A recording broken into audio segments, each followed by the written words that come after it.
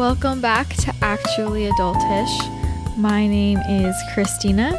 I am your host. I am a holistic health coach living in Los Angeles. I'm creator of the blog Addicted to Lovely, the host of Straight Up Paleo podcast, in addition to this fabulous podcast, and your new best friend, because I hope you feel like we're best friends after you listen to this podcast. That's my goal.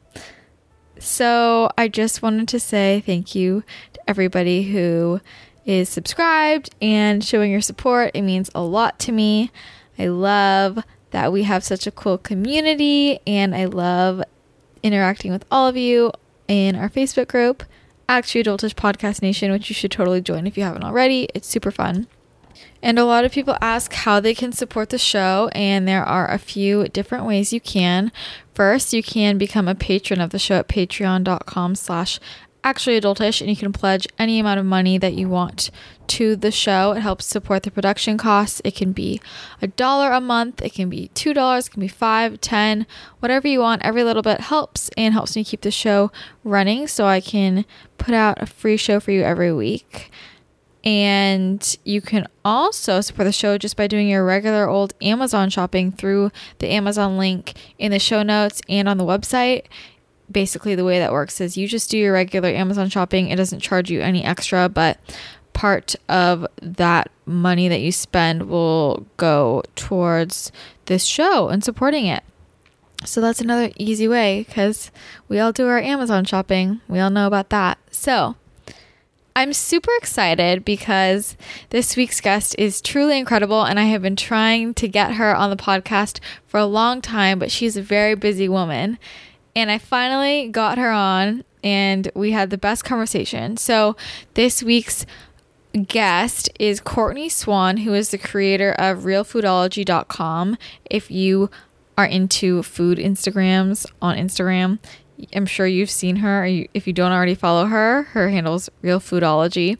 She also has a YouTube channel, and she's all about educating people about the food industry and teaching people how they can eat healthy, find real food. She's just an amazing food activist, and she's also an integrative nutritionist. She received her Master's of Science in Nutrition and Integrative Health from Maryland University of Integrative Health. And she's also the nutritionist and personal assistant to Tove Lo. So she's been on tour with Tove for quite some time now, traveling the world, getting some healthy eats. Insane. She's such a cool human, and we had such an amazing conversation. And like I said, I've been asking her for a while if she could come on, and she's wanted to, but she has an insane schedule because she's all over the world and on different time zones. And yeah, I was just really, really happy that she took some time out of her day when she was in LA just for a short minute to talk to me, because I totally get how you travel the world and then you're back home for like a week and you probably just want to hole up and not talk to anybody. But she so graciously gave me some of her time. So I tried to capitalize on it and got a ton of great information from her. This conversation really fired me up and just reminded me why I personally am so passionate about this and food and health and nutrition and just spreading awareness. And I just think that everything that Courtney is doing is really incredible and really important. And this is a big issue in our nation. American food is messed up. So Courtney has a lot of great info. So it's a long interview, but every minute is great. And I really hope you guys like it. But before we get into it, I just want to remind you about my friend Amy's course, Digital Nomad Nutritionist, which again is very relevant to today's guest. So if you're a health coach or an NTP, a nutritionist, you just love wellness and you want to turn that passion into a business, you want to work online, you want to work from anywhere, the same way Courtney travels the world. And there are a lot of other nutritionists and health coaches who like to travel around and do the work from everywhere, and it gives them so much more flexibility. And it's just amazing to be able to have your own business and do what you love from anywhere. And so if that's something you're interested in, I really recommend you check out Amy's course, Digital Nomad Nutritionist. And in that course, she basically teaches you exactly everything you need to know in order to build up your online nutrition business and turn your side hustle into your full-time thing if it's just a side thing you're doing right now. And it's totally self-paced, 100% online. You will learn every single thing you need to know. She'll teach you how to set up a website, get an email list growing, figure out a blogging strategy, how to find your audience, and grow your social media, build a personal brand without a really expensive designer or any designer for that matter, and more. So she really graciously offered $100 off the course for all actually adultish listeners. And if you're interested in checking it out, then go to the link that's in the show notes and you can get your $100 off that way. Or you can go to bit.ly/digitalnomadcr with a capital CR, and it's the same link. So again, bit.ly/digitalnomadcr with a capital CR, or just click the link in the show notes and it'll take you right to the course and you can learn more about it. And I cannot recommend it enough. It taught me so much, and I have a lot of friends who have used it and everybody loves it. And Amy's a genius. She knows what she's talking about when it comes to growing an online business. And yeah, I think you guys will love it. So let's hop into the interview with Courtney, and I hope you guys like it. Hello, Courtney. Hey, how are you? I'm good. How are you? Good. It's so weird being in somebody else's space. Like usually when I'm podcasting, I'm in my own apartment. Right now we're in Courtney's place, and you have the perfect Bachelor in Paradise setup. I'm like imagining. Do you watch VIP? Oh, for sure. Okay, good. Because you sure. have like a prime couch situation. I'm really impressed. We have a lot of space. But, you know, actually, I usually end up doing it at my friend's house. Watching Bachelor in Paradise at my friend's house. But I might be doing it this Sunday, actually, because she's out of town. So. Oh, so you're the host? Well, yeah, you have a setup. So, yes. Courtney Swan, for those of my listeners who don't know you, why don't you give a little intro about who you are? Yeah, so my name is Courtney. I am the creator behind Real Foodology, and I also travel with Tovlo as her nutritionist and personal assistant. When you say that to people, like, what's the first thing they ask? You know, it's a mixture of who is Tovlo, or, oh my God, how did you get that job? Yeah. And what does your day-to-day look like? So how did you get that job? Yeah, so there's kind of a long backstory to it, so I will try to condense it as much as I possibly can. But basically, the short story is her tour manager, who got the job separately, he started working with her before I did, is a really good friend of mine that I've known for 12 years now. And we knew each other through touring. So I have a background of being a tour manager for various bands. And I met him back in the day when I was just simply working as a tour manager. And when he started working with Tove, he just sent me an email one day and said, hey, you know, I'm starting to work with this artist Tovlo. Maybe you've heard of her. At the time, I was like, oh my God, Yeah, I maybe. love her. Maybe. I might have heard one or two I was songs. like, have I ever? Yeah. And he was like, we're looking for a girl that has experience with touring, but also can help us stay healthy on the road and kind of act as like a third hand with whatever else needs, you know, to be done. So I think that's so cool that I don't know much about touring, obviously. Is that like a normal thing to have a nutrition, like a health person along with you? No. Okay, that's why I'm like, that is so cool and everybody needs that. So that was Yeah. amazing. And when he asked you that, what was your first reaction? Were you like, hell yes, I'm doing this? Or were you kind of like, I don't know? You know, I have to be fully transparent. When I first got that email, it was a mixture of, holy shit, this is really, really amazing. And I'm super excited about it. But also, do I want to go on tour again? Yeah. Because I originally left the touring lifestyle because it's so hard to stay healthy. Mm-hmm. And I had gotten really, really into health and wellness. And I knew that I wanted to make a career out of it. Mm-hmm. So it was definitely a mixture of, oh God, what am I getting myself into? But like, I feel like I have to do this. Yeah. And so, how long was the tour going to be? The initial one that they brought me on for was a month and a half. Okay. But long term, I mean, how long have you been doing this now? So I've been with her just about 2 years now. We're basically on the 2-year mark this month. Oh my gosh. And then when does it end? I mean, it's indefinitely. It's indefinite. That's crazy. How does that feel, like having an indefinite, you know what I mean? Just like always traveling.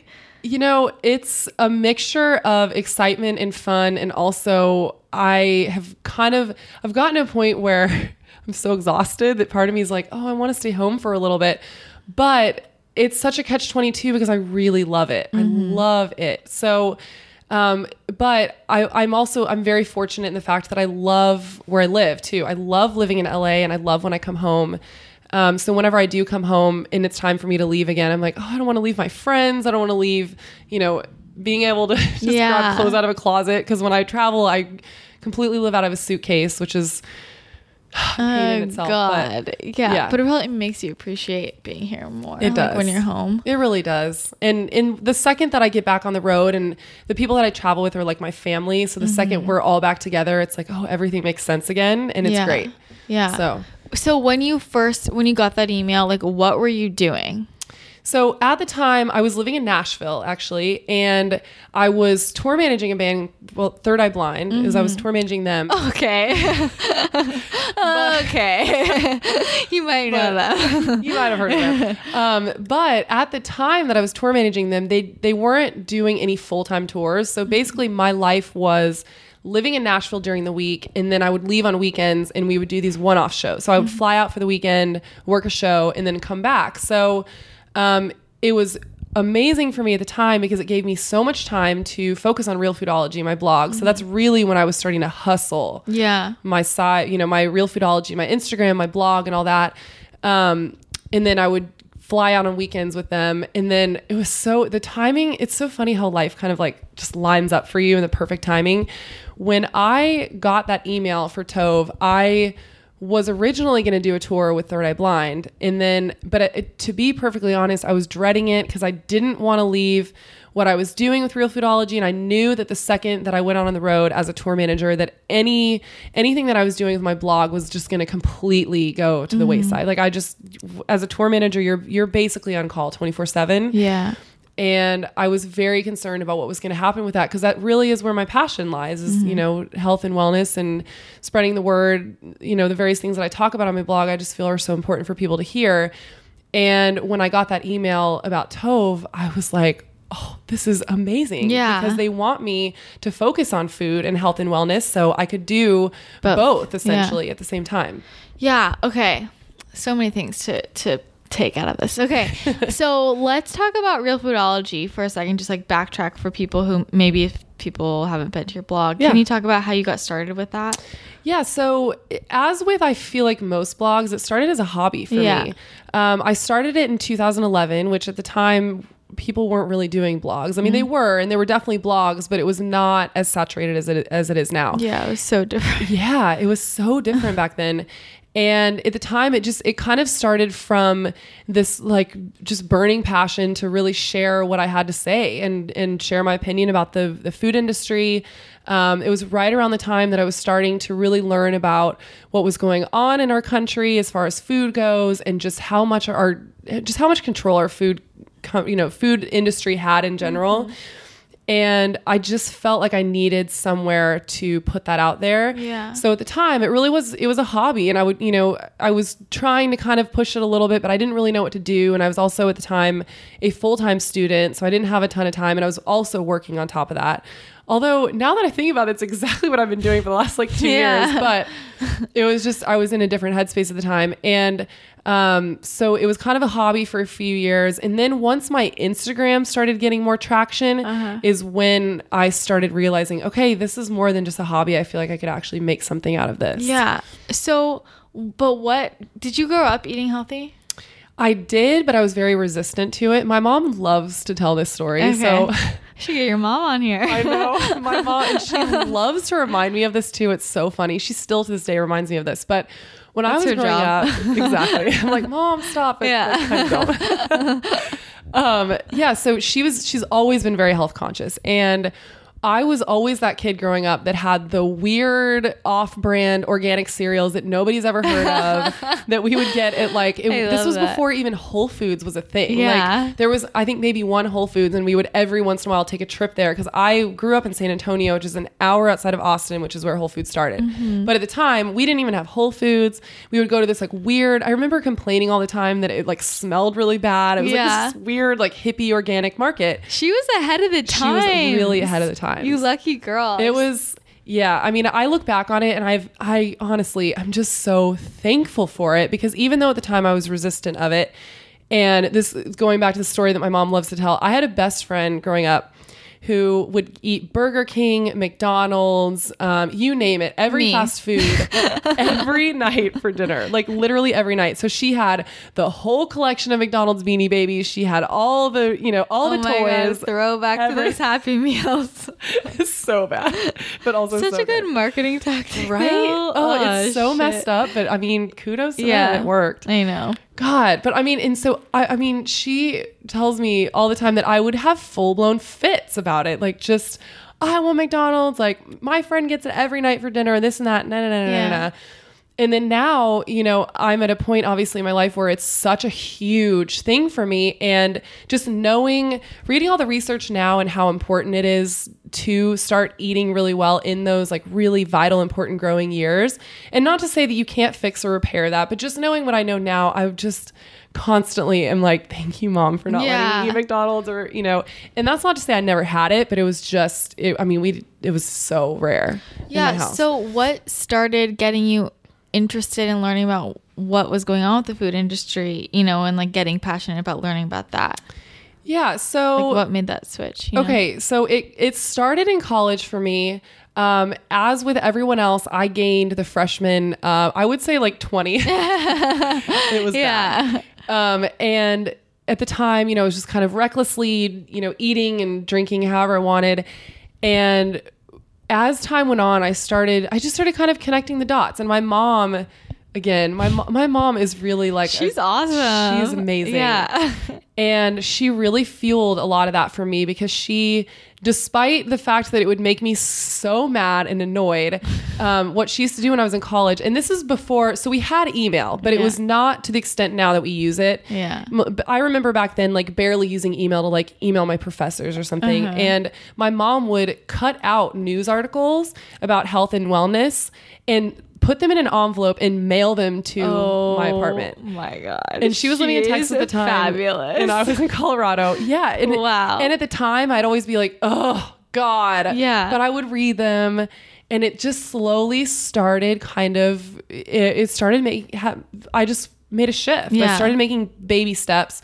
I mean, I will never forget, my mom sent me an article about hydrogenated oils, which is a huge thing now. And this is how far ahead of the game my mom was. This had to have been 2006. No, 2004. She sent me an article about hydrogenated oils and was like, please stop eating these. Here's an article about why they're so bad for you. So I was that weirdo friend, like 2005, telling all my friends, like, you guys have to stop eating hydrogenated oils. And everybody's like, what is that? Oh my God. Do you remember where that article was from? Like what media was putting that out there? I can't even believe that Isn't was that wild? Yeah, like, it's crazy. She must have been in some obscure journal. Like I can't even. I know. But isn't it funny looking back, and it's like when everybody told you were the weird person and like you were lying basically, and you look like, I think about when I first started getting healthy, like just a few years ago, and I would try and tell my parents, you shouldn't be eating that. And it's like, this is stuff that's not like obscure now, but even back then I was like, what do you you're so weird, that's so strange, why do you like, I'm like, what are you talking, like, oh, it's so like frustrating. This is real food. Like what you guys are eating, I would deem as really weird. Yeah, exactly. Like not okay. And then you look back and you just keep thinking, you're like, fine, I won't argue with you now, but in 5 years you're gonna look back and be like, I should have listened to her 5 years ago, because and I love that you brought that up. This is so interesting to me, but I had friends who were so resistant of it back then, and then throughout the years, some of the people who I never thought would come around, they reach out, they'll send me an email, they'll send me a Facebook or whatever it is. And here's the thing, I hope that I don't sound like I'm being snarky, because I love it. I'm like, anyone that wants to talk to me about it, I will talk to you about it till your ears fall off. Like, I want everybody to know. But it is really interesting, because I got made fun of so much for it back then and gave so much crap about it. And now it's like the biggest thing, which is so funny. And I think it's funny for me, it was like some of the people who were the hardest on me and were really going after me now are the ones who are like really trying to be my number one supporter and really trying to get information out of me. And I'm like, Like, You funny made how a it shifted. yeah. Like you were just silent back then. You were like a little mean. Yeah. But yeah, no, that's funny. Okay, so then I'm trying to get your whole timeline. Okay, so then how did you start getting into like tour managing? Okay, so you know, it's funny. A lot of my life and my jobs that I've had have really been due to like friendships that I've made, honestly. So when I was in college, while I was still, as I was slowly starting to get into health and wellness, I still had more of a passion to pursue music at that time. So I started immersing myself in just anything that I possibly could related to that industry. So I got an internship at a record label that I loved, and I moved to LA on a summer break in between I think it was like my junior and senior year of college.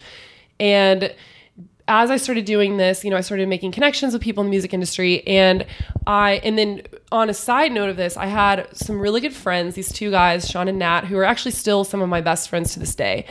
And they had started this band, and they slowly started getting like a ton of national attention. It was so funny because they literally just started out performing in basements, and the next thing we knew, they were on MTV and all this stuff. And they just happened to be some of my really close friends. And at the time, they knew, one, how much I wanted to work in music and just how much I'd been immersing myself in it. So they kind of saw me as an asset because I had been doing so much of my like, you know, just throwing myself in that industry kind of. And so they asked me to go on tour with them. And it's so funny because at the time, I literally had no idea what I was doing. And in their defense, they didn't either. Yeah. So like none of us had ever gone on tour before. And we were all just like, well, Yeah, here we go. Let's do this. And thankfully, because I had made all those friendships, I had a ton of friends that were already working as tour managers. So I immediately sent out emails to everyone I knew, sent, you know, phone calls and everything. And I was just like, help, what do I do? Like, send me all your spreadsheets. Yeah. What do I do? And then from there, I just kind of learned how to do it by being thrown into it. So that's so cool. So then, okay, have you been like tour managing like basically forever since then? Pretty much, yeah. So Okay. I did that. I worked with 303 for 2 years, and then I was with this other band, the Somerset, for about 2.5 years. And then I briefly had worked for this other singer. So it was kind of like, once you start working in that industry, you'll kind of bounce around with different bands depending on that band's touring cycle. So like if somebody's in the studio, they're not on the road, then maybe you'll go out with another band or something. So I did that for, I think it was about 5 years, I guess. And then once I started really getting into health and wellness, I finally hit a point where I was like, okay, this is not conducive with my lifestyle anymore. I really want to be healthier, live a healthier lifestyle, and I want to learn how to help other people as well. So I quit the road and I went back to school, and oh God, it was like, I mean, I'm so glad that I did it, but those 2 years were so rough. I don't know how you did that. Because what were you studying to become for people? So I initially started out on the RD path, which is a registered dietitian, if people don't know what that is. And that's kind of the standard, if you want to be a nutritionist, that's pretty much like the standard conventional route that you go. And as of right now, at this moment in time, it is the best credential, I guess I would say, for nutrition, but that's definitely changing. And I will explain why if you want me to. But because I had an undergrad in communication, I didn't have any of the science background to even apply for the master's program for nutrition. So I went back, I did all of the prerequisites, which was just 2 years of chemistry hell. I mean, it was Chem 1, Chem 2, Biochem, Organic Chem, Anatomy and Physiology, and it was all one after the other. It wasn't like, normally when people do that, they do it across 4 years and they, you know, pad it with other classes. Yeah. I was just like fully in it, and I was like, why am I doing this? Yeah. But obviously I'm really glad that I did it. And then after I got through that, did you do that full time? Were you working while you were doing that? I was, yeah. And that's actually right at the time I started Real Foodology. That was all during this time. Okay, literally? So I was killing myself. Like literally, did you do it at night? Like what? Like I don't even get how you time manage that. I will never forget this for the rest of my life. And I feel like this may not even be significant to anyone else listening, but it's so significant to me in my life because at this moment I had no idea what I was doing. But looking back on it, I will never forget. There was one night I was up really, really late. I had worked, I'd gone to school all morning. I had worked until like 10 at night, and I came home, and I'd been wanting to start this blog forever. I had kept telling my boyfriend I was going to start this blog, and I still hadn't. I finally just hit a point where I was like, I'm pulling the trigger tonight.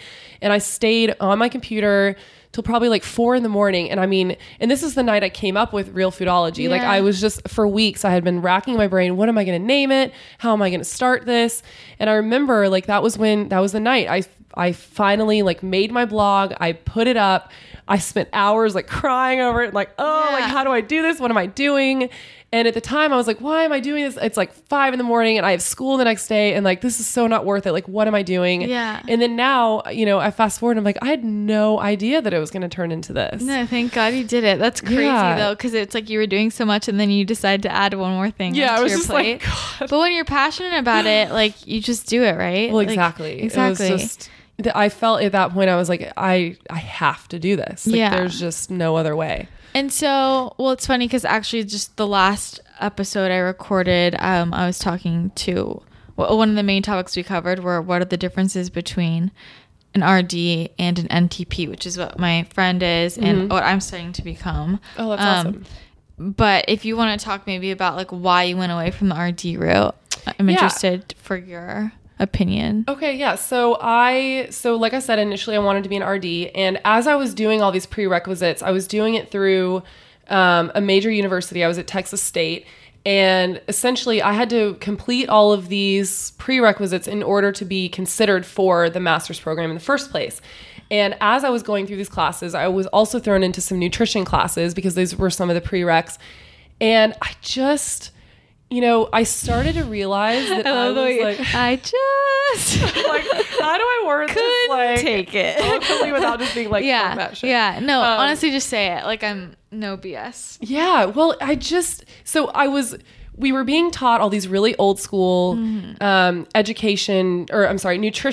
beliefs that have since been disproved scientifically. Yeah. I mean, when I was in these nutrition classes, they were still teaching us to promote low-fat diets. Yeah. And I was sitting through these classes, pulling my hair out, surrounded by all of these girls, well, and guys too, who...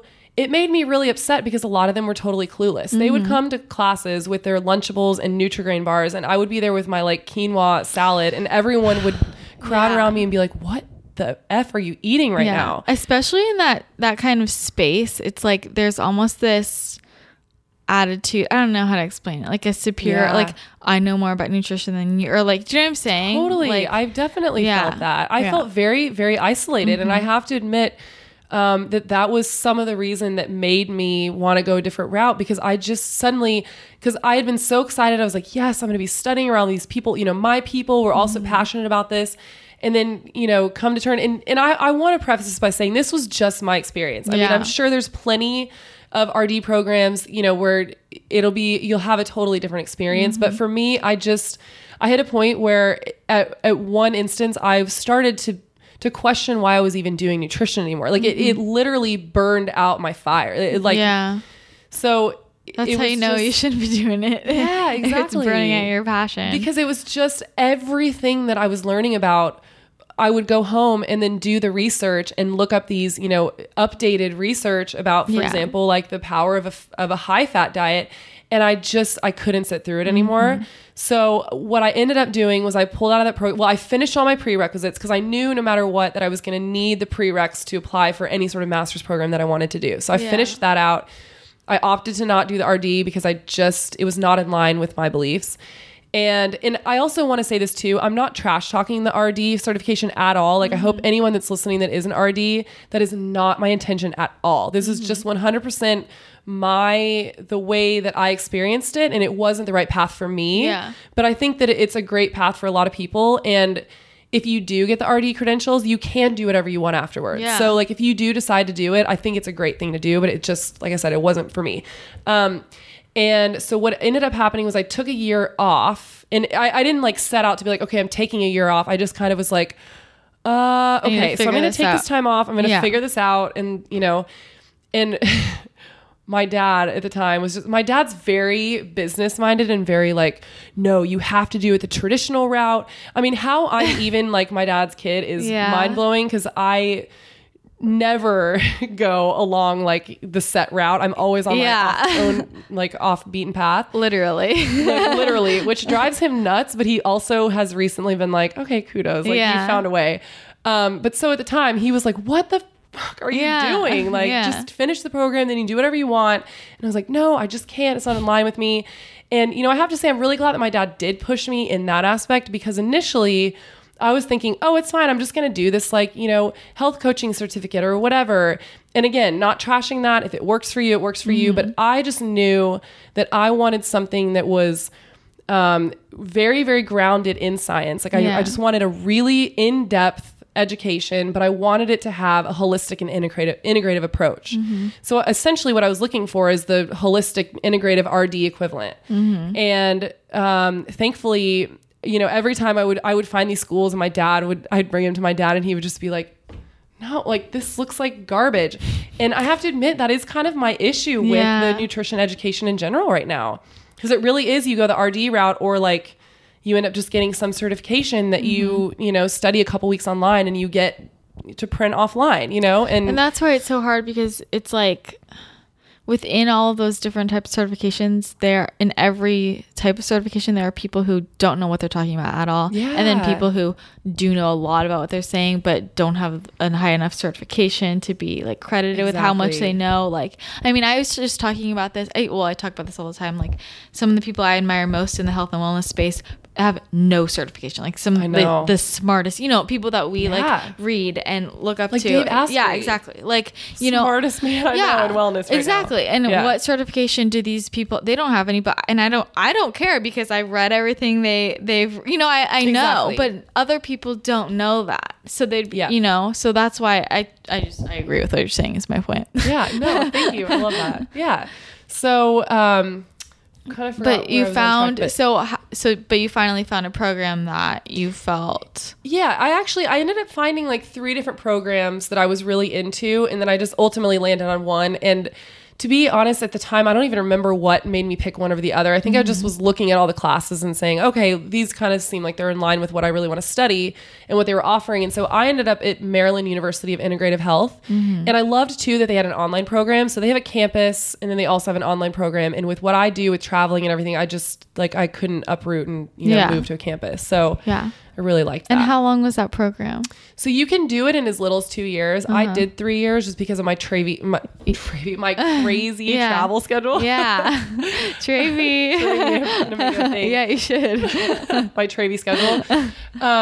With my crazy travel schedule, I needed something that I could do remotely. Yeah. And you just finished, and congratulations. Thank you. Seriously. It's like, I really admire that, because I would love to get that sort of but I just mentally I'm like, I can't do 3 years of 2 to 3 years of intense. I just mentally, I'm burnt out. So, I mean, I get it. Yeah. I can't. So I really, kudos to you. Big time. Thank you. Well, it was definitely not all, I mean, there were so many times where I would ask myself, why the hell am I doing this? Yeah. What am I doing? And obviously I had an end goal in sight, and I knew ultimately why, but it was just, it was a lot. It was a lot. I mean, I really just am so curious. Let's talk about what it was like being on tour. Yeah.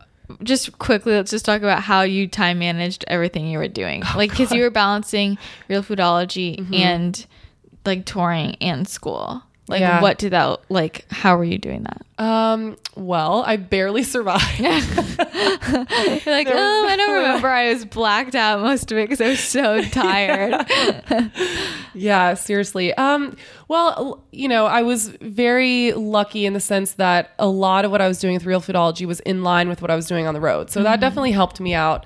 For example, part of my job in the morning is getting up and finding healthy breakfast for Tove and I. And so, I would photograph what I found for breakfast, and, I'd photograph what we got for lunch and what we were eating and stuff. And because it was such a high priority for me on the road and as part of my job, then I was able to quickly, I would run off and take a photo really fast or something, and then edit it later when I had 5 minutes or something to spare. But yeah, so it was a lot of that. And then, it was really, oh man, it was basically any time that I could have any sort of free moment, I was just on my computer doing something. Yeah. So, Thankfully, we had a stint where we were flying a ton. So I would literally just get a Wi-Fi code. Actually, this is so funny. I one time was on a flight and I was so sick of buying the Wi-Fi every time that I like reached out to the customer service and I kind of had a little like sob story. And I was like, look, I have 15 flights in the next 30 days. Yeah. I'm a student. I don't make that much money. And this is the only time I can study. Yeah. Can you help a girl out? And this person sent me like 15 codes for the Wi-Fi. I could not believe it. I was like, oh my God. I was like basically crying on the plane. Like, you're an angel. That is so nice. Yeah, it was incredible. So I was doing a lot of stuff on flights, you know, like 2-3 hour flights. I would literally just like hone in and do anything I could for school. Then when we did have days off, I would unfortunately, and this is what really sucked, is we would be in these amazing cities and I would be cooped up in my hotel room studying. I mean, I remember just a couple months ago, we were in Buenos Aires and I was just in my hotel room all day studying. And I was just like, I could be outside, like enjoying this amazing country that I've never been to before, but I'm on my computer and I'm like, it's worth it. Yeah, you gotta do it.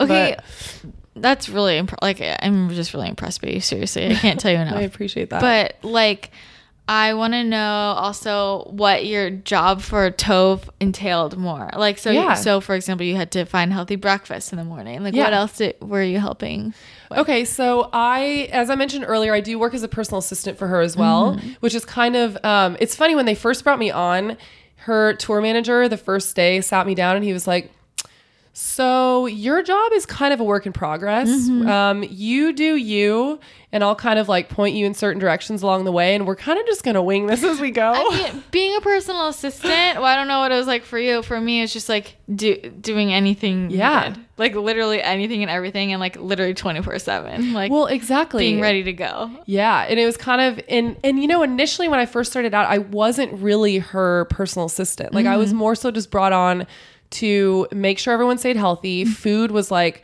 my priority. It was like anything that had to do with food on the road, like I took care of. And that is still the case now. But then it kind of morphed into me helping her because the busier that she's gotten, she just needs an extra hand. And what I do with the food does not take all day. Yeah. So, So as far as, I mean, I can kind of walk you through my regular day. So in the morning I'd get up and I want to preface this by saying that our days are so vastly different every single day that there really is no set thing that I do per se. There's kind of a general theme throughout the day, but it all is dependent on, one day we'll wake up in a hotel room and we'll, have a show and she'll have to be there by noon or 1. And so that will determine something differently versus if we have to get up and fly. So, but generally speaking, it's a lot of making sure that, we have a healthy breakfast somehow. And whether we'll get to that in a second. Yes. So whether that be, chia seed pudding or green juice. And I really lucked out in the sense with Tove that she and I have pretty much the exact same taste palette and both enjoy the same foods. So it's literally to the point now where like wherever I go, I just buy her what I buy myself. Yeah, that's and so it's nice. Amazing. Yeah. Yeah. So, so breakfast in the morning, and then, depending on what time we had to be at the venue, either I would go find us a healthy lunch. A lot of times I'll find a spot somewhere in a city and she and I will go for a walk. One of my favorite memories from this last tour that we did, she and I, we had been flying, I think, for like 24 hours before that, like something insane. Yeah. And we were both just like, oh, we just want to get outside. I mean, the sunshine, we just want to walk.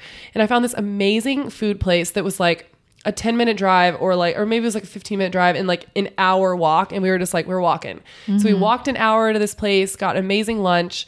And so that's part of my thing is either I find a place and I go pick it up personally if she's too busy in an interview or whatever it is, or she and I will, make an excursion out of it and go to lunch or whatever. Yeah. And then, depending on if we have a show day, sometimes we'll have catering, but if we're in the US, I avoid a catering like the plague. I don't blame you. Yeah.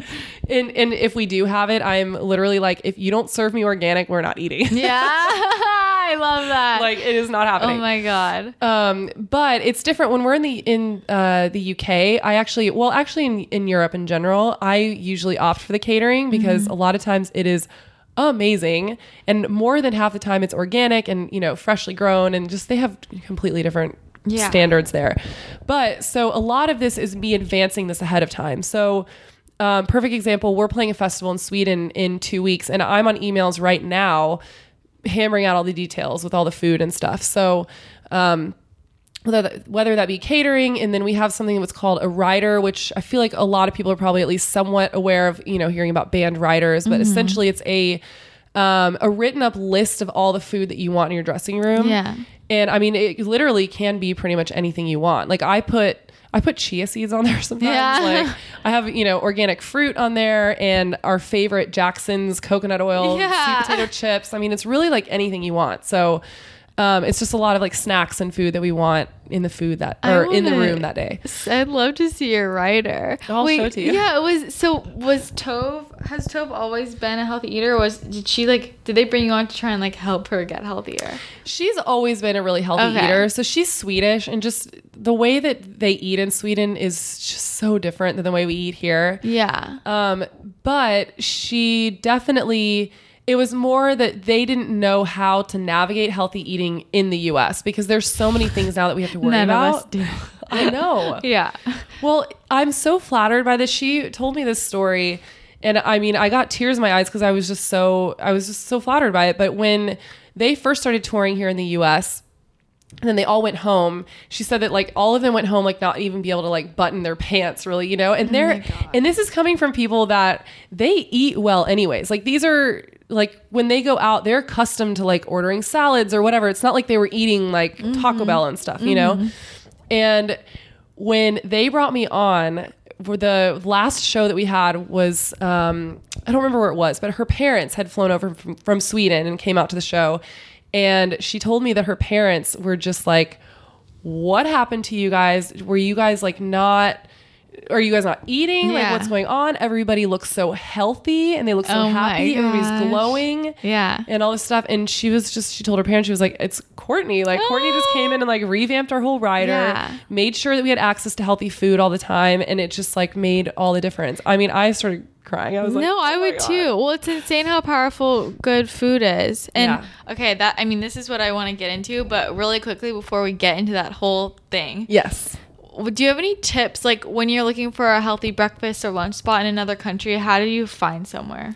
Yeah, for people who are traveling. I have like a little system. So initially what I first do is check Yelp, but I want to say be careful with Yelp, because in my experience, there's a lot of Yelp doesn't seem to be updating as much as they used to. Yeah, I feel like it's not. Yeah. So what I've been doing is I initially go to Yelp. I kind of gather a list. So I'll look at the reviews, and the first thing I type in is organic. I will literally just search organic in my general vicinity. And I love just typing organic, because then everything will come up. Restaurants come up, health food markets, juice bars, like anything that's organic near you will pop up. And then from there, I'll read the reviews, and I'll kind of have like a loose list of kind of what I feel like I would want. And then I take it into Google just to make sure it's actually still a restaurant. Yeah. Because I've had too many times where I just relied on Yelp, and then we would walk there and it would be like permanently closed or they weren't open that day or whatever it was. So always check it in Google just to make sure. And so it's kind of just like reading the reviews and then looking at the menus. And then from there, I kind of just like garner this little list. And then what I've been doing for our band and crew is I have this list, and I always list off, a couple different food restaurants to go to, a juice bar or two. And then I always have like a coffee shop on there, and I'll send an email out to our band and crew and say, hey, this is all the healthy spots near us. This is how far they are, this and that. And and so that's kind of my system for finding it. Cool. Okay, so let's get into food abroad versus in America. Oh, this is my favorite. I honestly don't even know where to start. Like, this is like why I want you on here, but maybe okay. I don't even know where to begin with this. Where's your favorite place to eat? What's your favorite country to eat in? I would say any of the Scandinavian countries in general. So, Finland, Sweden. What is that? What are their diets Norway. like? I'm like, oh my gosh. I need to know. So, they actually by default eat pretty high fat diets without even actually like really trying. Like, I feel like in the US now, it's like you have to seek out like a high fat meal, but it's a lot of wild caught fish, greens. And, and this isn't to say that they don't have unhealthy eating habits as well, but it's just compared to the US. I mean, it is like light years of a difference. Yeah. And the reason why I love the way that they eat over there so much is that they really do put such an emphasis on the healthiness of their food, and they don't spray with pesticides like we do. I mean, one of the most widely used herbicides that we use in this country is glyphosate, or better known as Roundup. And that doesn't even exist there. They don't use it. I mean, we were at a music festival recently I think it was in Denmark. And this was like, okay, so I walk into the catering and they have no idea who I am whatsoever. Yeah. Like, they don't know my love for organic food and everything. And the first thing that the woman says to me as she hands me a plate, she's like, this is all organic. We picked all of this, in a garden nearby. Yeah. And everything is made from scratch. And I was just like, oh, you're speaking my language. Yeah. And that's just how they are over there. There's just an emphasis on having organic, real food. Are there any countries that you went to that were similar to the U.S. in the quality of their food, or is it pretty much everywhere that's broad better? Yeah, I mean, okay, so I would say South America was pretty bad too. Okay. They use a lot of sugar over there. Oh, I see. A lot of sugar. And every country kind of has their differences. I would say Australia is coming up close to us as well. And granted, I say that, but they also, on a different spectrum, are doing really well with a lot of things. But again, Australia uses a lot of sugar. And there was another thing. I can't remember. I was going to say something else about Australia, but I can't remember. But but I will say they, at the same time, are pretty conscious of eating really well. Like, you can pretty much walk to any corner of any street and find an acai bowl and find avocado toast with pasture-raised eggs, and they love halloumi over there. Oh my God. Like, every restaurant you go to has halloumi. Yeah. Awesome. I always see that on Instagram and I'm like, that looks so good. It's so good. Okay, let's talk about the US food industry. Oof. Let's just I want you to just list out some of the problems you have with the state of the food industry in America. Okay, well, I will tell you the first thing that comes to mind, because talking about cities abroad, and something that makes me my blood is kind of boiling just thinking about it right now. Oh, good. I like you feisty. Let's bring it. Got the water. I'm ready. Yeah, so they actually, because there's different regulations for different countries versus ours, major food manufacturers, they literally produce different food for us in the US than they do for other countries. So, and I'll explain what I mean by that. So, for example, let's say, I don't know, can I name brands? Yeah, do it. Okay. So Kraft. They're not sponsoring me. Okay, good. I'm like, all right, I'm about to lay some heat on them. Do it. I like calling out people. So Kraft macaroni and cheese. I know they've started making steps. I don't even want to give them any validation, but just in case if anybody's like, oh, well, they changed their formulation. Okay, so they've started making some steps, but still, they're not great. But they sell a different macaroni and cheese box to the UK than they do to the US. In the UK, they don't allow all the artificial dyes that they use to make it that gross fluorescent orange like they do in the US. Yeah.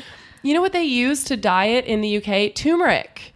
Are you serious? Yes. And the reason why it makes me so fucking angry is that they're already making it. Yeah. And they can't just...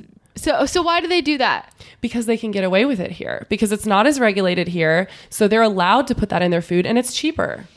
So, and Jesus Christ. I know. And that's what makes me so mad, is that what a lot of people don't realize is that with these larger food corporations, the health is not in their mind. Health is not their prerogative. They just stand for their bottom line. So when you go to the grocery store and, you pick up a food label and you see that it has all these fillers and preservatives, those don't serve anything else but to make sure that can stay on the shelf for months on end without going bad. There is no health purpose for that whatsoever. It is literally to line their pockets with money. Absolutely. And can you talk about labeling for a sec?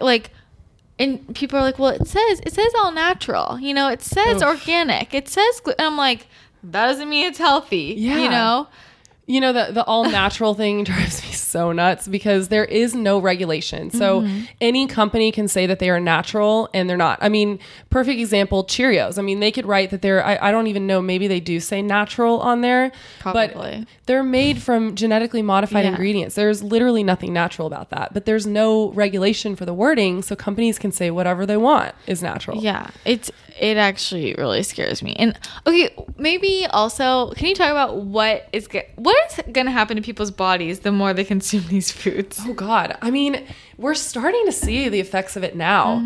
I mean, you know, it's really hard to track because there's also a lot of other factors involved, you know, a lot of environmental factors. So I'm not going to sit here and say, oh my gosh, it's all your food 100%. So it's hard to completely track it, but it's a big part. But it's a huge part. It's a huge part. Yeah, every day. Yeah. Well, and the science backs it up too. You can actually look at graphs online and see the rise in, let's say, like certain autoimmune disorders and when we started using pesticides. And there's literally a direct correlation. When you look at it on a graph, they're both slowly moving up. As we use more pesticides, we see more autoimmune disorders, and cancers too. I mean, and it's so funny because, you know, we're having this rise in all of these diseases and, you know, cancers and everything, and everybody's kind of scratching their heads going, oh, well, I wonder why. And then you look at what we're eating. I mean, I brought this up earlier, but I just feel like it's so important to mention. Glyphosate is so widely used in our country right now that, I mean, they're spraying it on wheat literally right before they're harvesting it. So there was a company, third-party testing company recently that tested a lot of just major food brands. And I don't remember all of them, but I do remember one of them was Cheerios. And they were testing so high for glyphosate on there that it was like charting just off the charts, which is terrifying.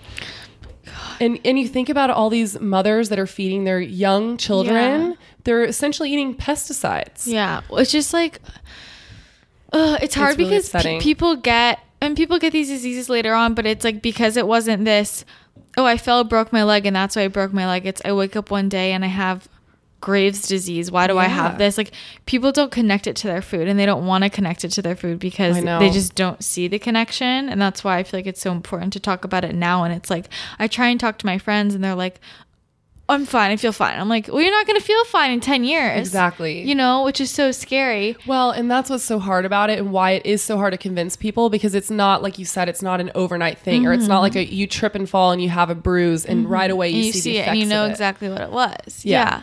And it's why we're seeing so many more, such rampant high incidences of disease now, is because of the way that we're eating. And, you know, we keep hearing all of this stuff like, oh, you know, we never saw children before with cancer. Why are we seeing that? Or, you know, we never saw, you know, 5-year-old kids with diabetes. And it's because of what we're eating. Yeah.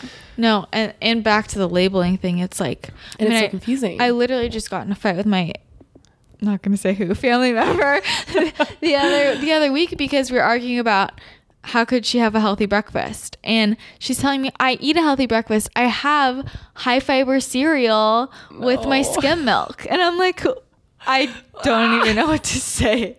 Like, I literally don't even know what to say. Because how do you know, your high fiber cereal, or, you know, the low fat things still, like, that's just filled with sugar. And let me just say, low fat skim milk is basically sugar water. Literally. And it is just like it too. I know, it's so gross. Water. But okay, what sorts of labels should people be looking for? Yeah, I would say number one, organic. It is a felony for a company to claim to be organic when they're not. So it is, I'm not going to say that it doesn't happen that companies label things that are organic that are not, but, you know, there's only so much that we can do. And right now we just, you know, you have to trust that if a company says it's organic, then, you know, obviously you can do background research and stuff. But for the most part, I would say right now that you can trust organic, because I don't think these companies would be wanting to put themselves in that position for if they got caught. Yeah. But also just because it's organic doesn't necessarily mean it's healthy. Like, well, exactly. I see so much like organic mac and cheese. Oh, I know. I'm like, I know. God. And that's how people justify buying this. Organic fruit snacks, organic, like, I know, I'm like, it's still sugar. Yeah. It's still, you're not going to get anything else out of that but a high dose of sugar, and it's going to raise your blood sugar levels. Yeah. But so Well, my rule of thumb that I always say is if you look at the back of the ingredients and if you could technically make it at home, then I would say that it's probably safe to buy. Yeah, And I mean, that. you know, you don't have to get into the logistics of it. Like, well, how would I like make these like, you know, organic Cheez-Its or whatever? Yeah. Cheez-Its not a good. I'm thinking of the Simple Mills, like farmhouse cheddar crackers, for example. Obviously, you probably physically wouldn't really know how to make those. But if you look at the back of the ingredients, you go, oh, I literally have all of those in my pantry. Yeah. So if I really wanted to make these at home, I could. So that's kind of my general rule of thumb. If I'm buying packaged foods, I can look back at the ingredients and go, okay, I know what all of these are. I could make this at home if I wanted to. I don't want to because I can buy this, but that's really my general rule of thumb when it comes to shopping. Yeah. And so do you find like in other countries, are there these sneaky sugars and everything too? Is that an issue as much? Not as bad. Well, I would say it is starting to get worse because I have noticed. So Do you think that's because we are fucking everyone else up? I do. Yeah, same. I'm like, because we have such an influence on other countries. But there are a lot of countries that are very smart to it and are looking at us right now going, wow, they're fucking up royally and we want to do something different. So hence why so many countries have banned GMOs, why so many countries haven't been using pesticides like we do, because they're looking at us as guinea pigs right now, because essentially we are. I just can't understand why other countries care enough to ban these things and like why we're not. Yeah, like I can't understand. I know. And you know, and that's something that I struggle with a lot, but a lot of it comes down to money. But it's like everybody has a money issue. Like, right? Like isn't everybody always, obviously everybody wants to pay attention to the money, but absolutely well, you know, a lot of it too is just it's ingrained in the way that America functions in general. I mean, because I've talked about this before with Tove and her band who are Swedish. Just the way that their country is ran, it's capitalism. They're not a capitalistic country like we are. And a lot of the issue is that money really runs everything in our country. It's so fucked up. I know. And you know, politics follow the money, science follows the money. Another thing that drives me insane. This study showed, well, who was that study funded by, guys? Yeah, like exactly. I can't. That's why you have to be so careful about where you get your information now. That's why I tell everyone, don't just believe everything point blank. Like, I know that it sucks, but we live in a time that you really have to do your own research to get the right answer. But what's scary is people think they're doing their own research, but I know. Then they're like, where can you get information you can trust? Oof. I mean, that's a really good question. And I'm not even fully sure if I can answer that. I mean, I know. I don't even know either. Some of it is kind of just some of it's trial and error. I mean, so I told you, you know, I started getting into health and wellness. I mean, now it's probably been 11 years and it's been a lot of trial and error. I mean, there's been times where I've made mistakes and, you know, and found certain things and been like, oh, you know, this health trend or whatever. And then realized, okay, I was kind of being duped a little bit. Do you have an example? I mean, this is a really small example and maybe kind of silly, but it's just the first thing that popped in my head. Yeah. So I remember I was eating this. I loved this dark chocolate brand, and I don't want to name any names because I don't want to blast them because I actually still really love them now because they've made changes. But when I was first really starting to get into all of this, and just very hyper aware of GMOs and like not wanting to have them in my food. And I remember one time looking at the package of this and looking at the ingredients and being like, oh, they sweeten this with beet juice. And it didn't say anything about non-GMO, didn't say anything about organic. And I had learned in all my studying that most of our beets in this country are GMO. So unless if you're buying organic beets, there's a very high chance that they're going to be genetically modified. And I actually went as far as emailing the company and I said, hey, I saw that you guys sweeten with this. I fucking love you. Man, I just like when I get my kind of girl. I love you. I just love to do my research because I want to be fully informed and I want to know what I'm putting in my body because it's very important. And I emailed them and I was like, hey, you know, is this GMO? And thankfully they wrote me back and they were very honest and they were like, you know, we're working on it right now. We don't use GMO or non-GMO beets right now, but it's definitely something we're working on. And I will say that a couple years later, they now are non-GMO certified and they use organic and everything. And it's awesome. But it is little things like that you kind of have to just learn to start becoming aware of things like that. Yeah. And it's like, I feel like these things catch on like, and like the agave. Everyone was like, agave is the new thing. It's so healthy. Everybody, I used to pour agave on all my stuff. Like, I was like, oh, this is so healthy. You know, 17 Magazine told me this is the good sweetener. And now I'm like, oh my God. You know, like. Well, and for some listeners listening now that may still not know this, agave is one of the worst sweeteners that you could get. It's basically the equivalent of corn syrup. I would argue that it's worse for you than corn syrup because it's a higher amount of fructose than is even in corn syrup. And your body metabolizes fructose differently than it does glucose because your body's main source of energy is glucose. We don't use fructose as our main source of energy. And so what ends up happening is that it ends up getting stored as excess fat. You don't burn it off as energy.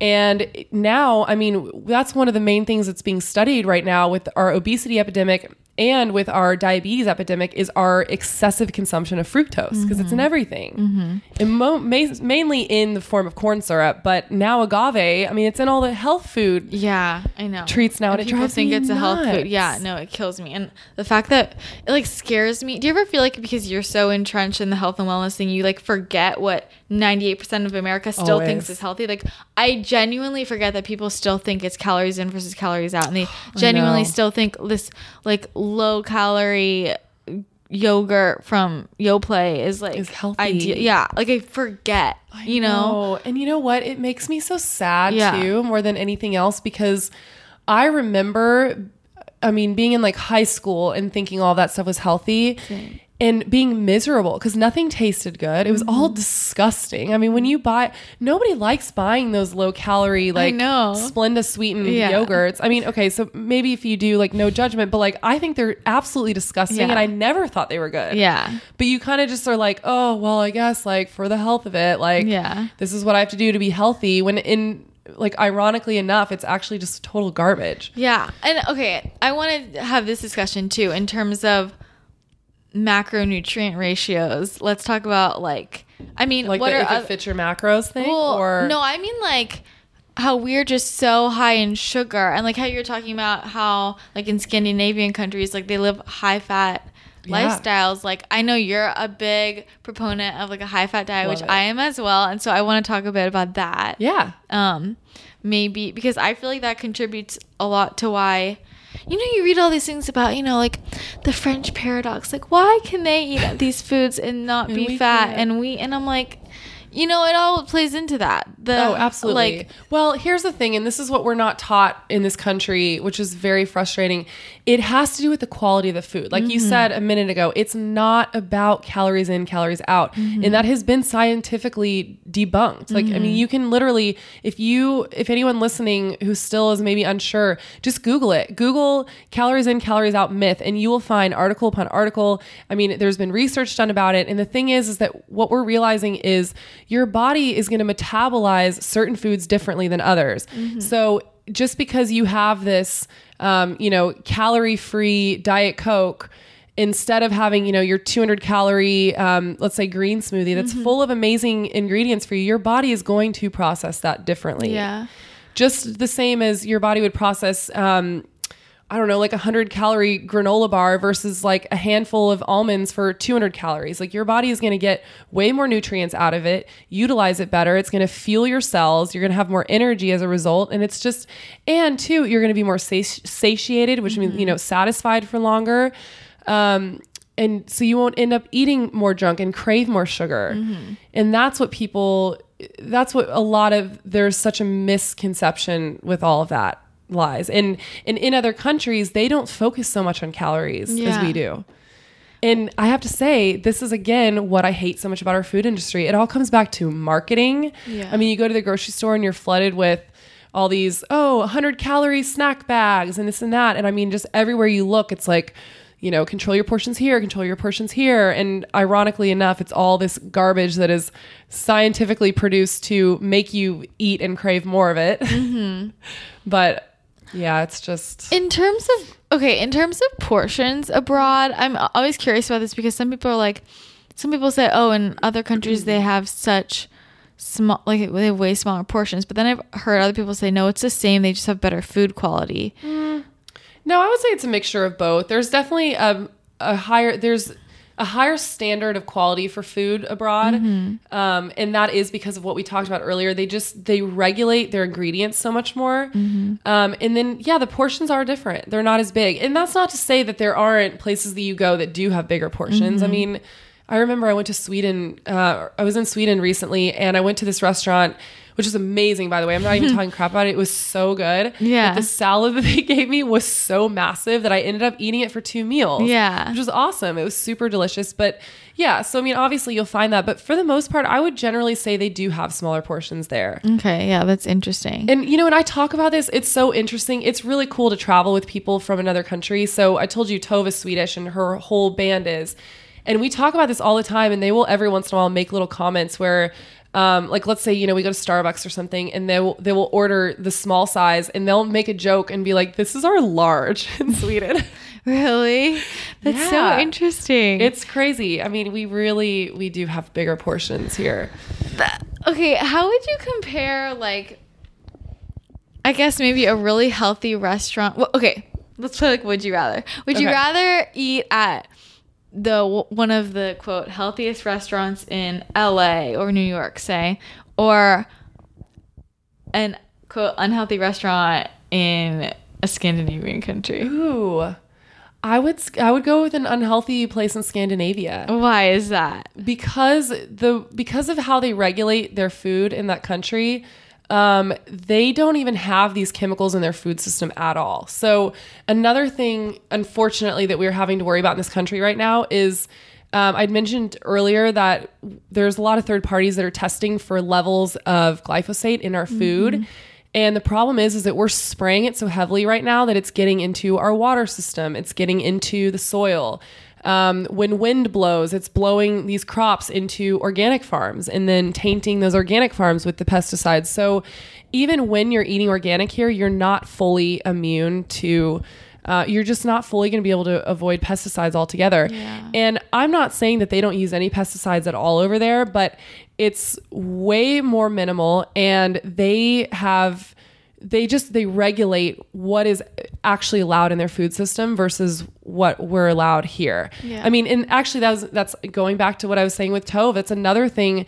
They constantly tell me how blown away they are by just like stuff that we're allowed to, that we're offered here in this country, what? like food wise. Like, I mean, you see these commercials for these like crazy, like, I don't even know. Like, I'm trying to think of an example, like Dorito, Taco Bell tacos, and like that kind of crap. Crunchwrap Supremes with the Doritos inside. Yes, exactly. I used to live off that shit. They're literally like, it's like they got somebody high in a lab, and they were just like, all right, let's load everything we can on here. Or some of these smoothies, or like not smooth, I don't even know what they are. Like the Frappuccino, like some of these drinks I see with like, I don't even know. It gives me a stomach ache. I know, me too. And Tove has told me so many times, they're like, it's crazy because our country wouldn't even allow companies to sell this kind of stuff, because half the stuff, like I told you earlier, the dyes that we use, the preservatives that we use, a lot of them are literally banned. Yeah. I mean, Kraft, for example, had to reformulate because they weren't allowed to sell their macaroni and cheese overseas because of the ingredients that we had in ours in the US. Yeah. And this is why everybody has, we have all these health issues and all these digestive issues. But right? For me, it's like, I get so frustrated because I've only been abroad once. I went away for a week and I've had really bad digestive issues my whole life. And that was the first week and only week in my life I had no issues. Oh. And it was just crazy. And I come back and I eat like a very clean diet and I try and get the highest quality always. Like everyone thinks I'm just like a Nazi about food, right? But in my head, I'm like, even when I'm getting the highest quality I possibly can and like going out of my way in ways that most other people are like, that's just like too much, I still know I'm like, half of this is probably like fucked up, right? Yeah. Like for example, like, I don't know, all the salmon stuff, I'm like, all the my gosh, the fish and the meat is just like, I feel like I don't care what it's labeled, it's like not true. I know. That's why I think it's so important to find a local butcher or even like a local farmer. I mean, my mom lives in San Antonio, and she has a farmer that drives to San Antonio like once every 2 weeks or something, and she just goes and loads up on all the meat from him. Yeah, because she knows it's organic, pasture raised. Yeah. Yeah, and I mean that's kind of what you have to do now. I was listening to this podcast I forget what it was, but they were saying that a ton of the salmon that was coming to the US was like from, I don't even know what country it was, and it wasn't salmon, but it was like farm raised, like some whitefish that they dyed pink, and they labeled it wild caught salmon in the US and sold it everywhere. I mean, I believe it. Yeah. Stuff like that's starting to happen here, and it's really scary. And so I'm over here thinking I'm getting wild caught salmon, and I'm like, it's probably not wild caught, you know? I know. Like, I know it is. It's really upsetting. And that's where this goes back to. You just have to really start doing your research. There is a website, which I don't remember off the top of my head, but I can give it to you if you want to link I'll it put later. it in the show notes. But there is a website where you can go and look up, and just basically it helps you navigate the healthiest sources of fish, like what countries you should be getting it from. And it kind of helps you navigate that a little bit better.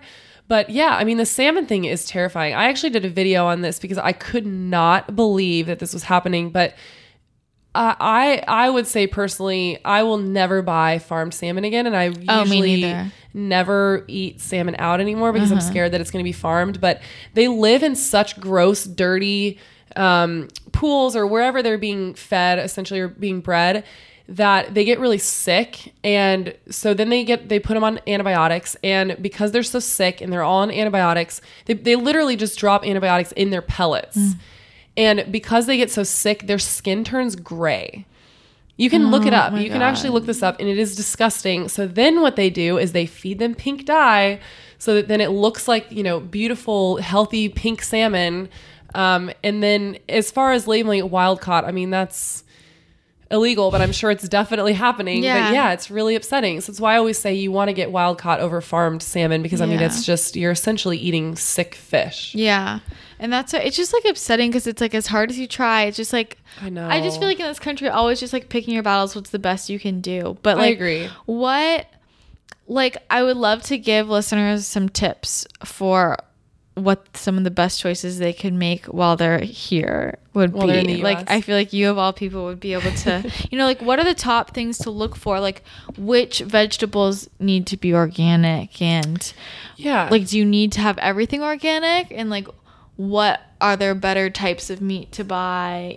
Stuff like that. Absolutely. Yeah. So, well, here's the reality of it. In a perfect world, if you can afford it, I would say buy everything organic. Yeah. But I know that is not possible for everybody. I will say that I have been so militant about it for the last like 5 years. And even when I was, barely scraping by, I was still buying organic, but I was going to Trader Joe's. And, sometimes that means spending half of your Sunday going to 5 different grocery stores and finding the cheapest organic, here and there. And so there definitely is a way to do it if you really want to get scrappy with it. And I would say, Trader Joe's, and then Kroger is actually a great place. Like we don't have that in LA, but when I was living in Nashville, they always had really cheap organic stuff. Costco has really cheap organic. Even Target's getting into it. But that being said, if you really, really still can't do it, I personally would never, ever touch a non-organic berry. Strawberries, blueberries, blackberries, because they are not only really highly sprayed, but because they don't have any other skin that you can peel off or anything, I mean, you're eating pesticides, like just straight. Yeah. Let's see, what else? What about in terms of protein sources? Yeah, so protein sources, this is a really hard one for me, because I also, again, I personally can't bring myself to eat conventional meat. And I want to explain why, because it's such a conviction for me that when I'm eating out and I know that the place does not serve organic meat, I will order a vegetarian meal, because one, because of the way that these animals are being treated in this country is horrible, but it is not healthy for us in any capacity whatsoever. When you're eating a conventional chicken or a conventional cow, you're eating a sick animal, and there is literally no way around that. And I know it's disgusting, and a lot of people are going to go, gross. but No, good. but we need to freaking hear it. Yeah. Yeah, because it's disgusting. I mean, they're living crammed in these tiny little quarters. Because they live in such tight quarters, disease is rampant. They're all put on antibiotics because they, if they weren't on antibiotics, they would probably die or be so sick, that they couldn't even sell them as meat. And then on top of that, they're being injected with growth hormones because, again, it's all about the money. And they, if they inject them with growth hormones, then they don't have to feed these cows for as long. They get bigger and fatter in a shorter amount of time. So it's less time that they have to worry about keeping this animal alive, essentially. So it's cheaper for them. And then they're also being fed GMO corn, which their stomachs were not designed to eat corn, which is why there's such an emphasis on grass-fed meat right now. Yeah, and so their stomachs were designed for grass. So when they eat grass, they're healthy. They're producing a healthy meat for us. But when they're eating corn, again, they're sick. And then on top of that, GMO corn, so a lot of people don't know this, GMO corn is actually classified with the EPA as a fertilizer. It is not classified as food. Oh my How God. fucked is that? Yeah. Oh my God. So you're eating cows. If you're eating conventional beef, you are eating a cow that was eating an entire diet of pesticides. And the reason why they classify GMO corn as a pesticide is because the reason that makes it GMO is that it was genetically engineered with the pesticide in the corn.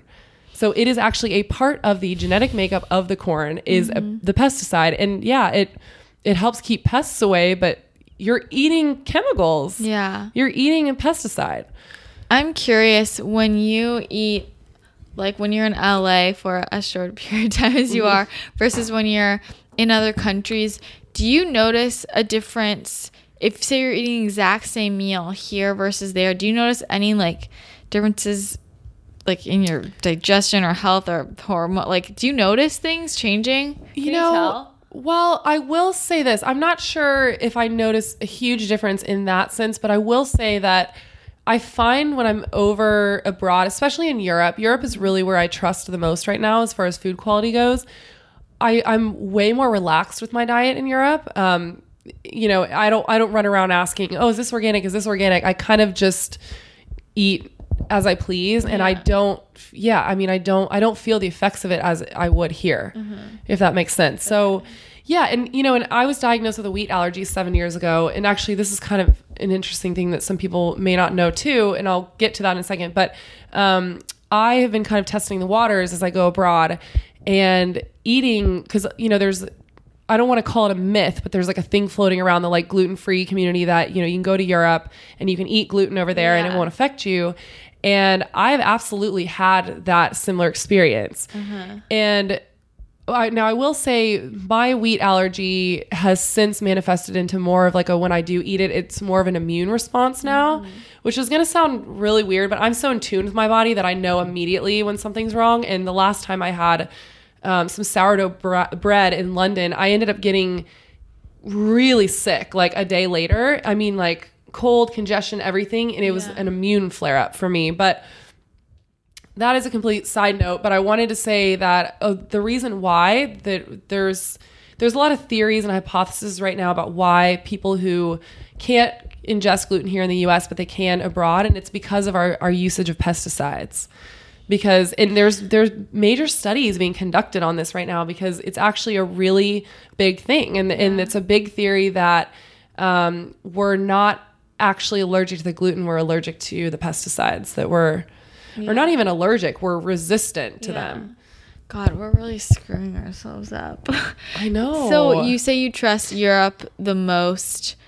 Is there a specific country that you would trust the most? Yeah, I mean, like I said before, I would say all the Scandinavian countries in general. I kind of lump them all together in one.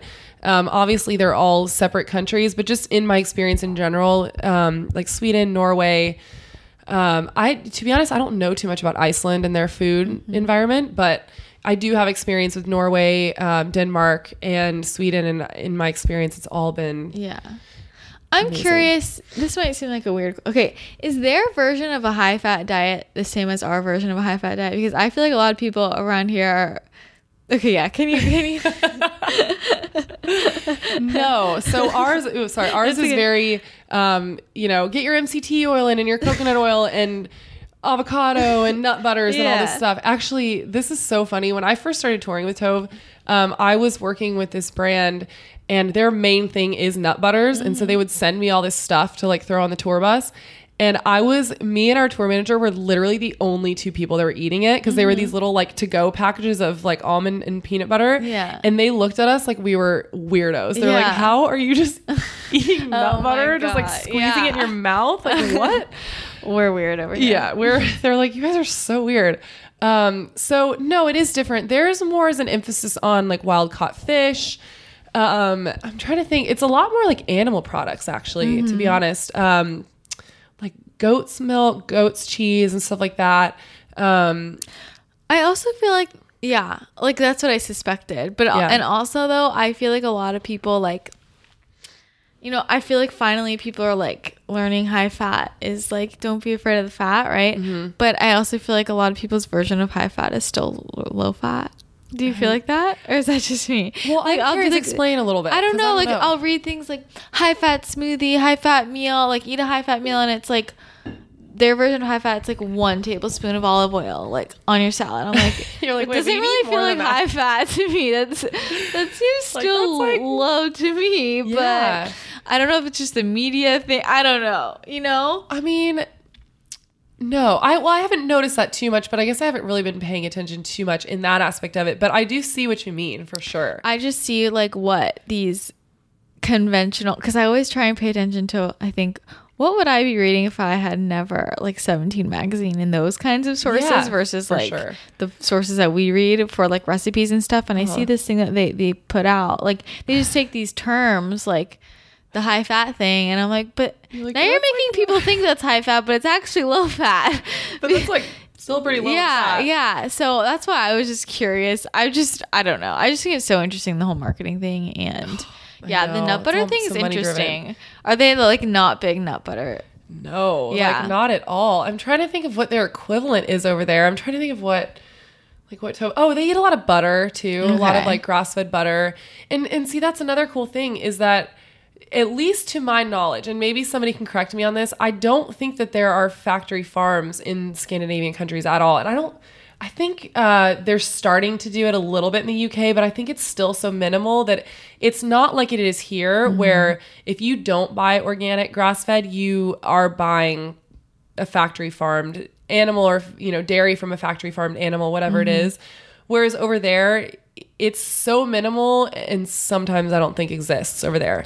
So you're guaranteed, like when you're just out at a restaurant, you get butter. I mean, it's just to them, they're like, yeah, of course this is grass fed. Like, is there any other way? Yeah, that's so nice. No, it's amazing. Do you do butter here or ghee? I do. Yeah, okay. I do both. I do ghee and butter, but obviously when I buy butter, I make sure that it's grass fed, pasture raised, organic. Or I hate to say obviously, but that to me is important. Yeah, because you're used to. Okay. Yeah. Okay. That's okay. I also want to know, so for traveling, what are like staple things you keep with you? Like, ooh, yeah.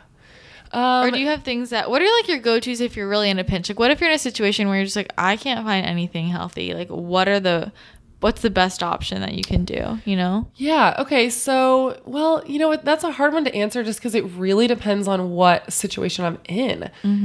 But I will say that just in case, I always, I travel with a carry-on size suitcase that is just fully for food and supplements. Oh my God, I love that. My band and crew makes so much fun of me for this sometimes. But they secretly like love it because the second anyone's getting sick, they're like, hi. Yeah, help me. Yeah, like help. But it's just funny because I'm always getting stopped at like TSA security and stuff because they're like, what the hell? Yeah, like, who are you? Witch doctor with all these tonics and I love that. Yeah. But so with that, and I want to say too, so I don't just completely sound like a crazy person. The reason I have a carry-on like that is because I am carrying for my whole band and crew it's too. Your job. Like yeah, exactly. Like I'm bringing stuff for everybody, but I generally have some sort of protein powder in there, chia seeds, because if anyone listens or watches my Instagram stories, I've made many a chia seed pudding in hotel rooms. That's my favorite thing. I'm obsessed with it. I love doing it. It's just so easy. Yeah. But let's see what else. And then I have a slew of supplements. So I have like a whole arsenal of, immune boosting supplements that I bring. And then I'll usually have a couple of cans of wild caught salmon from a brand that I like actually trust where they come from. And that's usually more for if I'm literally, like you said, in a pinch where I'm like, there is nothing to eat. Yeah. And I've before at an airport just bought, whatever kind of maybe like organic chips I could find or whatever, and just like eating it with canned tuna. Yeah. It sounds horrible. And that like very rarely happens, but in a pinch sometimes you have to. No, but that's what I carry canned like sardines with me everywhere just in case. But that's really smart. Yeah. And then I'll usually have some sort of, it depends on how much flying we're doing, but I will usually have some sort of like almond butter or something on me if I can find like a smaller portion one, because I've had too many almond butter jars get thrown away. Oh, at TSA. Literally the worst because they're so expensive. They're so expensive. I'm like, well, there goes $15. Shit. The other thing that I just want to touch on really quickly before we wrap up is I think a lot of people are probably wondering how you balance being healthy while also having a life. You know what I'm saying? Like being on tour, I'm sure there's a lot of social situations and you're around a lot of people who aren't healthy. Yeah. And how do you find that balance? Well, okay, I really like this question. So it's somewhat of a balance with myself of not being so strict that I don't enjoy my life. So, people ask me that a lot, like, how do you eat organic all the time on the road? The reality is I don't. I try to as much as I possibly can because obviously I do find it very important and I know too much now to not. Yeah, I can't go back now. Yeah, like I can't go back. But that being said, if I find myself in a situation where, my only option is to eat stuff that is probably most likely not organic, I do it because at the end of the day, life is too short to not also enjoy yourself. And I think that really ultimately health boils down to a combination of things. It's not just your diet, and you need to have a healthy social life and interaction with people. And you're not going to have that if you're constantly, avoiding situations like social situations or whatever it is, simply because you're scared that they're not going to have, something organic there. Yeah. And so it really is a balancing act. And I will say that I really did luck out in the sense of the people that I travel with, not only is it my job, but they genuinely do enjoy me finding healthier options for us. So a lot of times, for example, if we all go out to dinner one night, we have a night off, it's usually my job to find the restaurant because they know how much I care about the quality of food, and then they trust that I'll find a good spot. So I'm in a very lucky position that oftentimes when we do eat out, when we were in, I want to say it was Chile, but I don't think it was Chile. It was somewhere in South America. We found this all 100% organic restaurant and it was amazing. It was so good. And we had this amazing dinner there. And so it really is just kind of, you got to take it day by day, and like I said, just, it's a balancing act for sure. Yeah. Oh, and I feel like they have such incredible food in other countries. They really do. Like, I'm wondering, just like for fun, was there any meal that you totally like would usually never eat, but you ate there and it was like incredible, like where in a specific country or just anywhere abroad that stands out? You're just like, I wouldn't usually eat this, but this looks so fucking good and I'm gonna do it. Okay, I know that there is one, but I can't think off the top of my head right now. Oh no.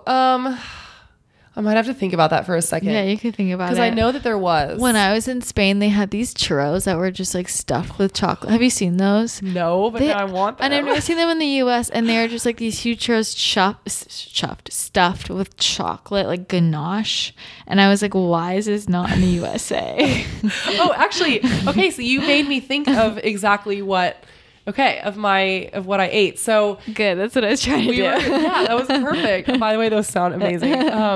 When I was in South America, we were in, God, again, I can't remember which city we were in, but I was getting bombarded by comments of people saying, oh my gosh, you have to eat this specific cookie. And I'm blanking on what it's called now, but I'm sure anyone that's been there or maybe is listening that lives there will probably know exactly what I'm talking about. But there are these cookies that they make over there.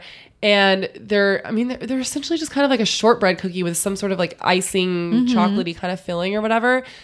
And I was getting bombarded so much with it that I hit a point where I was like, you know what? F it. I just really want to try this just to like say that I did. And they were amazing. And in the moment was worth it. But then I actually ended up feeling really sick afterwards. Oh, and no. I was like, you know, it's funny. I went to this juice bar the next day and ended up finding these organic, gluten-free, stevia-sweetened ones instead. They were so good that I bought like 5 of them. I was like, I'm saving more of these for later.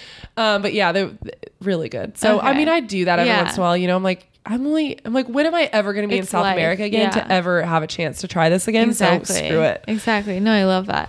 Okay. One last question and then we're going to wrap up. Okay. So quickly, what are like the top 3 things that you would say to somebody to changes they could make to improve their diet, I guess? Ooh, okay. Oh, I feel like this is going to be kind of tough.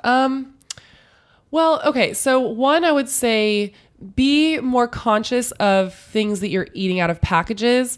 I play this little game with myself sometimes where I can like buy the least amount of packaged food that I can possibly get away with. Because I feel like this day and age, you can't fully get away from buying stuff in packages. And now we do live in a time where we can find healthier stuff. But I would say try to focus more on buying whole real foods because it will also force you in the kitchen, and will force you to kind of become like a little creative with your food, which I think is fun and important too. And there's so many good recipes online that are healthy that are so fun to make. Easy too. You really don't. That's the thing too. I feel like so many people are scared because they feel like they have to be this like, culinary chef. No, I don't come from a chef background. I literally just learned by just going in the kitchen and making a lot of mistakes and a lot of weird food. But like overall was, it was fun and like mostly edible. Yeah. It's always edible. Yeah. That's the beauty of using real food ingredients. Always edible. Exactly. So I love that. And you can turn it into a fun thing too. You can invite friends over. That's one of my favorite things is my friends and I will get together and we'll each buy a couple different ingredients and then cook together. And it's fun. Okay. So I would say that. And then, oh God, this is a hard one. I mean, I would say that it's really important to incorporate more higher quality fats in your diet too. I know this is a hot topic right now and a lot of people are talking about it, but it really did make a huge difference in my day-to-day life. It helps with energy. It really helps with hunger. I mean, I remember being that person that I couldn't go like an hour without snacking. It would just be like, oh my gosh, I just ate lunch and I'm starving. Yeah. I have such a hard time on Instagram because I'm watching people's stories and they're just like, I'm so hungry again. And they have this hanger issue. And I'm like, if you just ate a little more fat at your meals, maybe you could last a little longer. Right? Like, I'm not going to say that to you. That's what I'm thinking, like. Totally. But it's true. Yeah. It is true.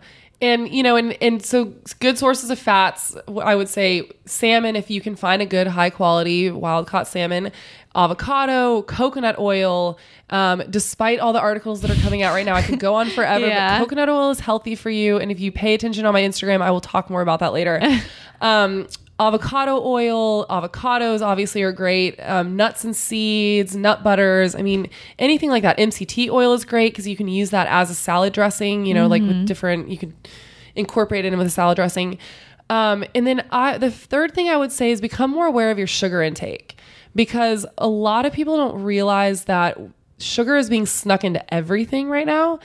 And you could think that you are eating really healthy and your salad dressing is loaded with sugar. And then, I'm trying to think of other sneaky examples of where it lies. I mean, it's literally in everything. It's literally in everything. Yeah. Like stuff that you would never, I'm like, why is there sugar in my salad dressing?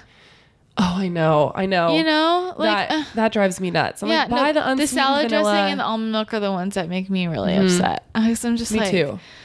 Well, because there's some salad dressings, people don't realize this. If you put a tablespoon or 2 worth of salad dressing on your salad, some of these salad dressings have like 20 grams of sugar for 2 tablespoons. That's unreal. Your salad is no longer healthy. Yeah. I'm sorry, but like 20 grams of cane sugar, that's insane. And they have the sugar in the nut butters too. I know, that drives me nuts too. It really kills me. I know. I buy sugar-free everything, and I want to say I don't buy the stuff that's like sweetened with artificial sweeteners. I mean like just is unsweetened. Yeah. You can readjust your taste buds, guys, because Yeah. we've just gotten used to this. It's a fake taste. And then once you train your taste buds and you go back, if you ever try something, it's like whenever I taste anything sweet now, I'm like, ugh, I can't. I don't like it anymore. Same. You know, and I was talking about this with somebody the other day. I am still to this day so surprised that every time I eat an apple, how sweet and good it is to me. I'm like, oh my God, like it's almost it's so much. Yeah, no, it's tart, man. Yeah, no, I know. Exactly. I'm like, damn, this is like what an apple should taste like. And you know, and when you do cut out sugar in all of those other areas, then it makes, you know, enjoying that cookie or whatever so much better, because it does taste better, because then it's more of it satisfies you. Yeah, because then you're actually saving your sugar for things that sugar should be in the first place, you know. Exactly. So those are good. I like those. Okay, one last thing. If you had to live in one place the rest of your life, where would you live? Ooh. Oh, okay. Well, this is how I'm feeling in this moment in time. I would love to live in Norway. Okay, love that. What do you love most about Norway?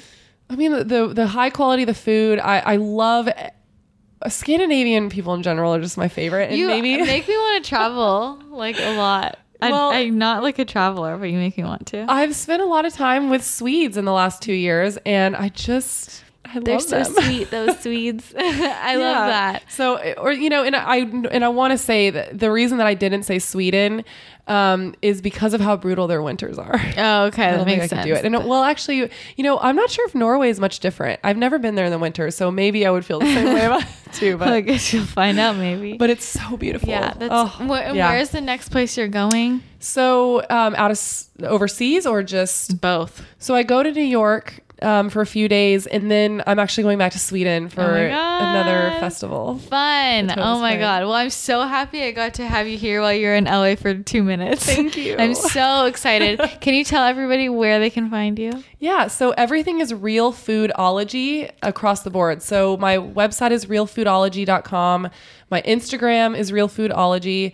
And I mean, I have a Facebook as well, Real Foodology, but those are kind of my most active. Yeah. And I'll put the spelling in the show notes too. Yeah, and I just love, you guys have to follow her to see everything I love your chia puddings in the hotel room and just like seeing, I just love what you're doing because it shows people use the excuse I'm traveling so I can't eat healthy. No. No, that's not an excuse. Eat a healthy meal every single meal, and it's like you're traveling everywhere, and it's like if anybody could use that excuse, it should be somebody in your position, you know. But like if you can make it work, you know, like that's why I'm just anyone can. And you know, the thing is, it's really not that hard. I will be transparent and say, yeah, you do have to work a little bit harder than if you were just to walk down the street and go to a fast food joint, but it is not that much harder. Yeah. And pretty soon you're going to be putting up a guide, right? I am. That's going to literally blow it up. I'm so excited. Cannot wait. It finally has a tab on my website. Yeah. So that's you guys stay tuned. Keep checking the website and follow her. Okay. Thanks. Thank you. Bye. Bye. Okay. How amazing was that? I hope you guys learned a ton. I'm sure you did. And I just wanted to thank Courtney again for allowing me to ask her so many questions and for coming on the show. I know she's so busy, and I'm just really grateful that she took the time to do this. And I really hope that this was eye-opening for you. Make sure that you follow Courtney on Instagram at Real Foodology, and definitely check out her website, realfoodology.com, if you haven't already. She's great. And if you listen to this, tell her that you listened to it and tell her what you think. And I can't wait to hear what you guys think. So I'm going to wrap it up here. I know this was a long one, but it was a good one. And I hope you guys have an amazing day, an amazing week. And I will talk to you again next time. Bye.